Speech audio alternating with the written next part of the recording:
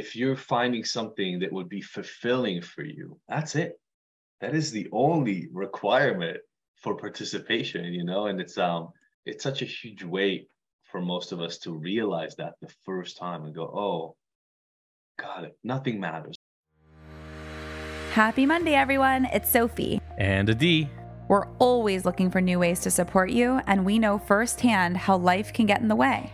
So we've created 5-minute episodes with motivation from us and our great friends to keep you feeling ignited and inspired no matter what life throws at you. Welcome to the Ignited Motivation Podcast. Mini episodes every Monday.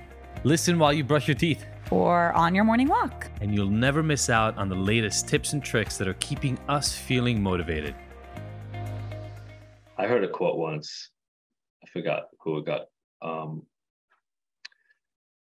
who was associated with, but it was something like if you're brave enough to go to dinner alone, then you're never going to be lonely enough. Something like that. But I'll tell you a funny story. So when I was in the middle of my recovery, I moved out to LA. I knew nobody years before, and then my drug abuse started really, really escalating.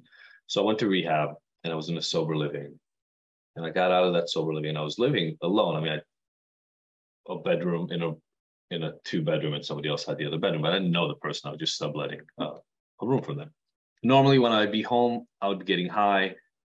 I'd been sober for a little while. I didn't want to get high, so I thought to myself, I have to go find something to do. So look up. This isn't a day where you have to look things up like a movie, like when is the movie? I think like the LA Weekly had a list of films, and I found a theater. There were a bunch of theaters around Westwood, which is where UCLA is.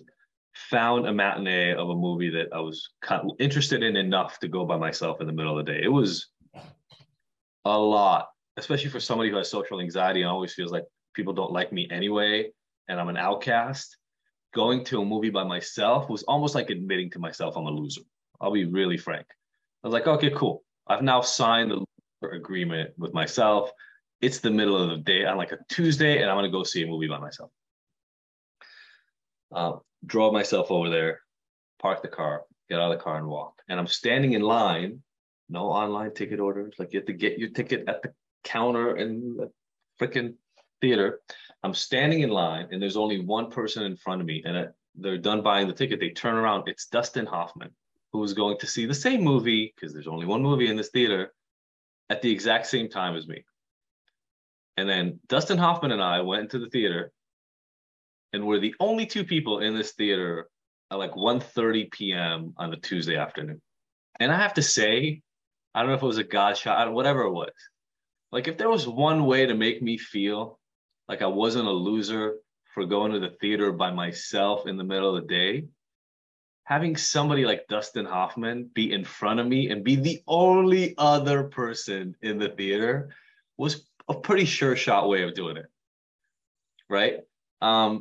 And I remember it was that moment, like that one experience that made me go, you know what, fuck it. If I want to go to dinner by myself, lunch by myself, walk on the beach by myself, go on a road trip by myself, it's all good. It's my projection of what other people may think of me for doing the thing that is blocking me.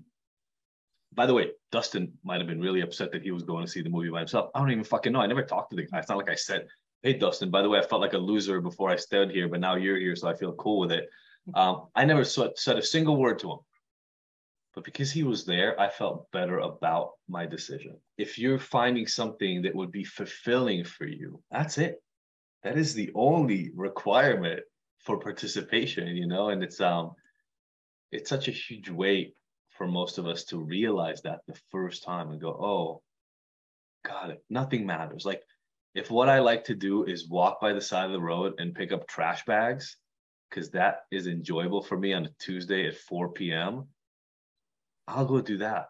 Like there are no rules. You just listened to the Ignited Motivation Podcast. Did you love the mini dose of motivation? Please let us know. Your feedback and experience is our #1 motivator.